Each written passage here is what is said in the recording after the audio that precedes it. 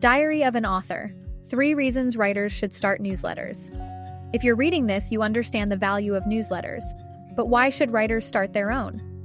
Happy Sunday! In today's newsletter, you'll learn about why writers should invest time into starting a newsletter, how to pick your niche as a newsletter writer. And hello from the Inca Trail. I'm on my way to Machu Picchu.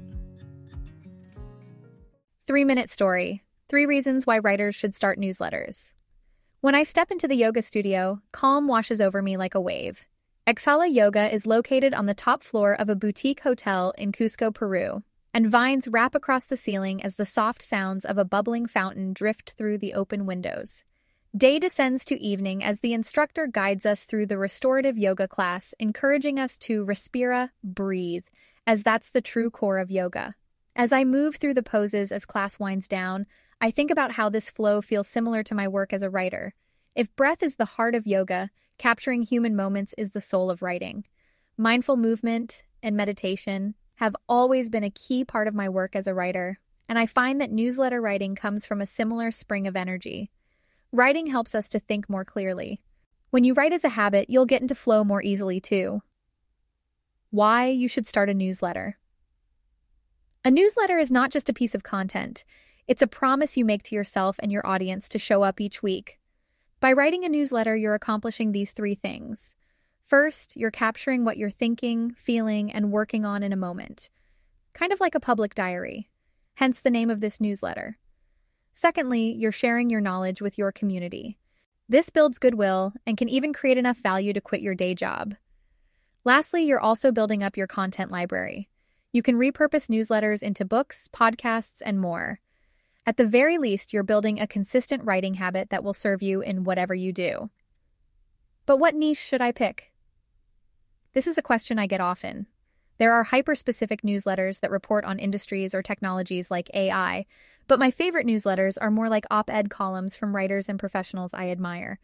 So, when picking a topic for your newsletter, focus on how your unique perspective can set your newsletter apart.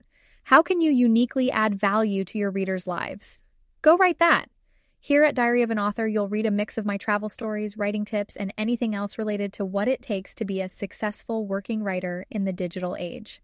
Writing this newsletter has changed my life over the past few months, so thank you to everyone who has subscribed, shared, and supported my work here so far. I can't thank you enough. Namaste, and have a great rest of your weekend. 2 quotes to inspire you. Educating the mind without educating the heart is no education at all. Aristotle. Realize deeply that the present moment is all you have. Eckhart Tolle. One journal prompt for reflection. What do you wish showed up in your inbox each week? What knowledge or experience do you have that you could share with others?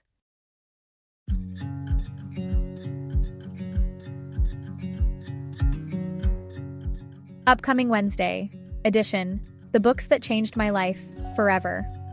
This Wednesday, Diary of an Author paid subscribers will get an exclusive issue about the ultimate book list that will change your life. What makes a book timeless and what makes it disposable? 3 things to think about when you're writing your own books. Diary of an Author, from the desk of Amy Sudo, is a reader-supported publication. To receive new posts and support my work, consider becoming a paid subscriber.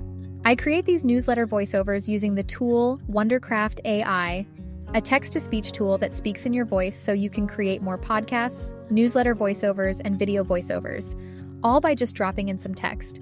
Use my code SUDO50 or the link in my newsletter to get 50% off your Wondercraft AI subscription, sending creativity and good writing vibes your way.